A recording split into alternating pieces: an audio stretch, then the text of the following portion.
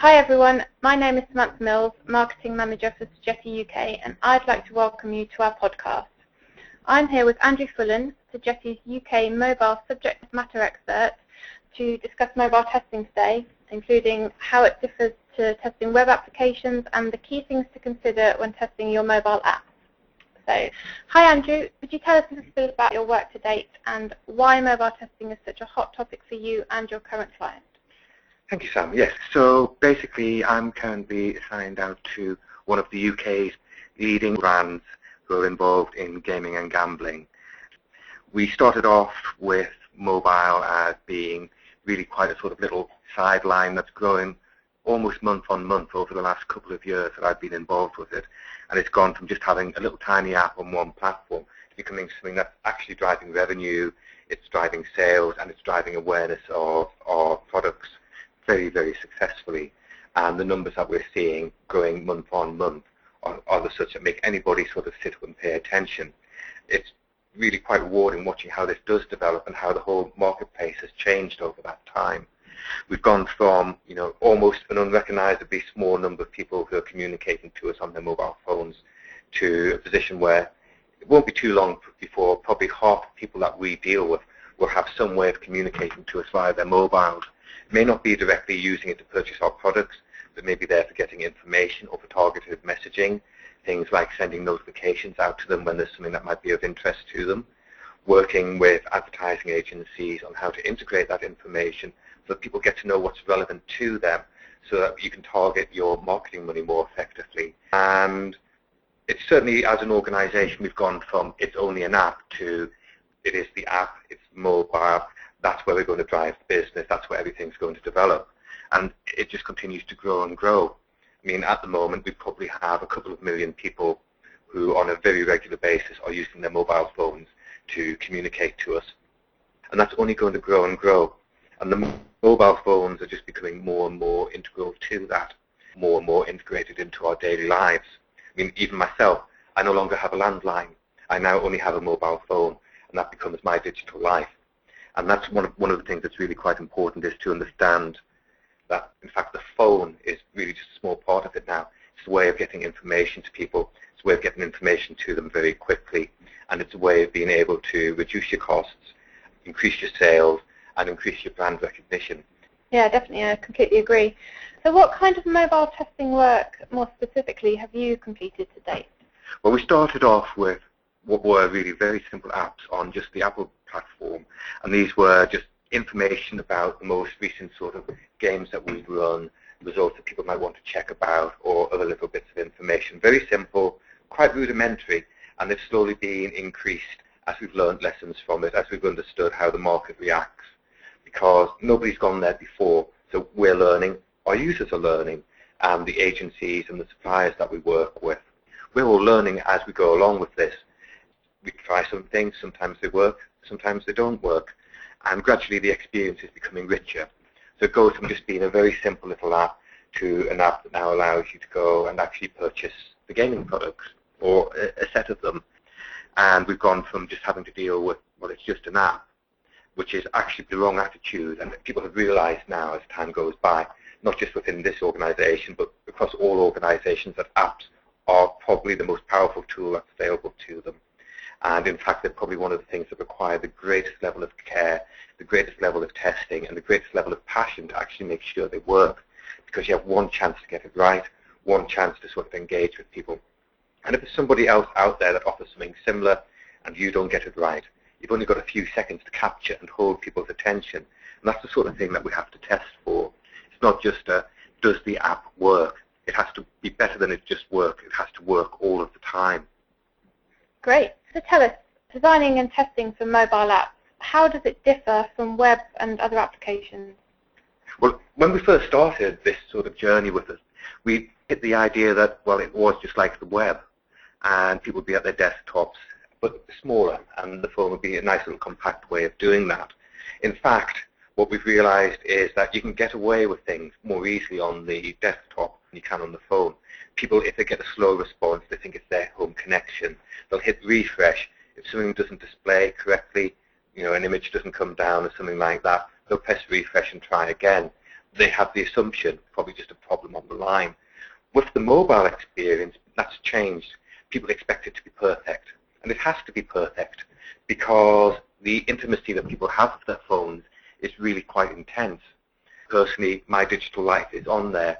My contacts, my phone, my music. I even control my lighting and things like that with it. So for me, it is far more than just a device. And if I want something on there, I want something that will work, that I like to use, that isn't going to cause me any trouble, and will always work and I can trust, because it is so close to me. You hear people talk about their anxiety when they're separated from their phones. It's the sort of thing that you don't want to have happen with your app. And therefore, you really have to be better than best when it comes to testing your apps. You have to get the design as good as possible. And when you look at the numbers of people who can use an app and the speed of which information will flow around about them having a problem, if you put out an app that's bad, people will very quickly tell you there's a problem. There are things like the Apple Store and Google Play where people will leave their comments, and it's far easier for people to leave a negative comment, and more likely that they will do.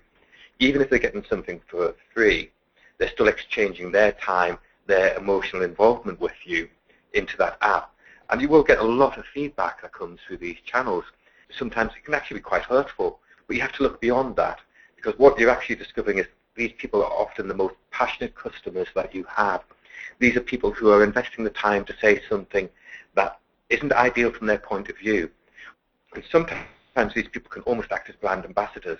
So if you reach out and listen to them and take on board some of the things that they're saying in your testing, in your design, you can then start to engage with them.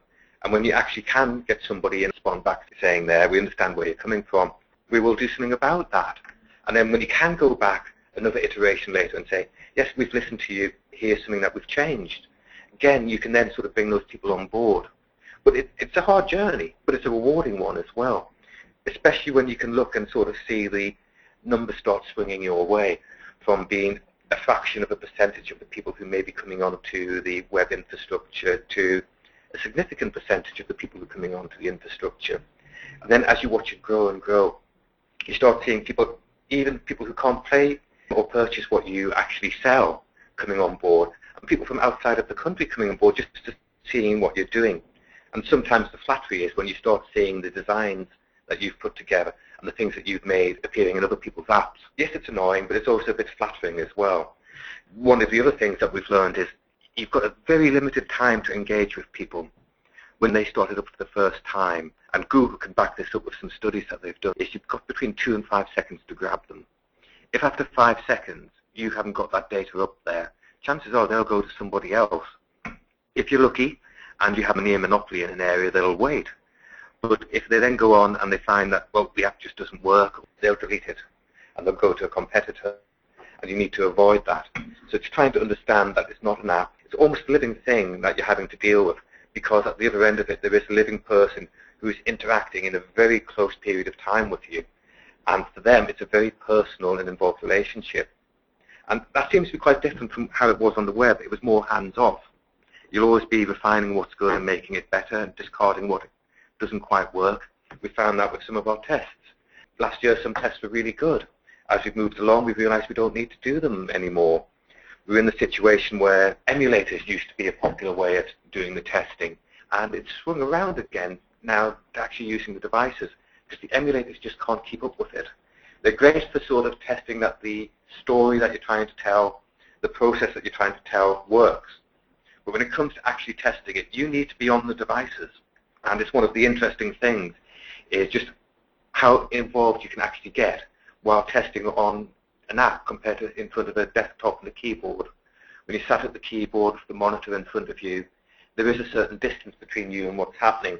With the phone, you pick it up, you cradle it in your hand, you're tapping away on it, it may buzz, it may vibrate. You may get a call come through, an alert come through, a tweet might come through while you're doing that, and you're continually acting out various sort of scenarios through your life as you're actually using that app.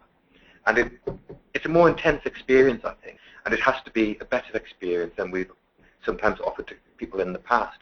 And I think the whole industry is realizing that, and realizing that the whole idea of it's just an app isn't good enough. It has to be superb. I mean, we see that on average, people will use the app for about 1.5 minutes, 2 minutes, which doesn't doesn't sound very much, but it's enough time for them to go and buy something, to go and check on various things and log out. But they'll come back, and they may come back a couple of times in the day or once a month, but they do come back. It ties in with being able to track the user experience with things like Google Analytics, with Telium and other sort of tracking technologies that are out there to sort of understand the different types of platforms that people come in with the different sort of frames of mind that people come in with. When is a good time, when is a bad time, and you can see the spikes. And it tends to be week in, week out. You can predict what your level of activity is going to be. We're all, I think, pretty much creatures of habit. Yes, I agree, especially when it comes to the apps we use and the time of day we're likely to use them. I know my train home is full of people reading the news and obviously checking their Facebook. So thanks, Andrew, that's really insightful. I'm afraid that brings us to the end of part 1 of our Mobile versus Web Apps podcast. Make sure you listen to part 2 for more detail on battery and CPU usage, best practice for testing app updates, and the importance of trust and keeping things simple. Thank you.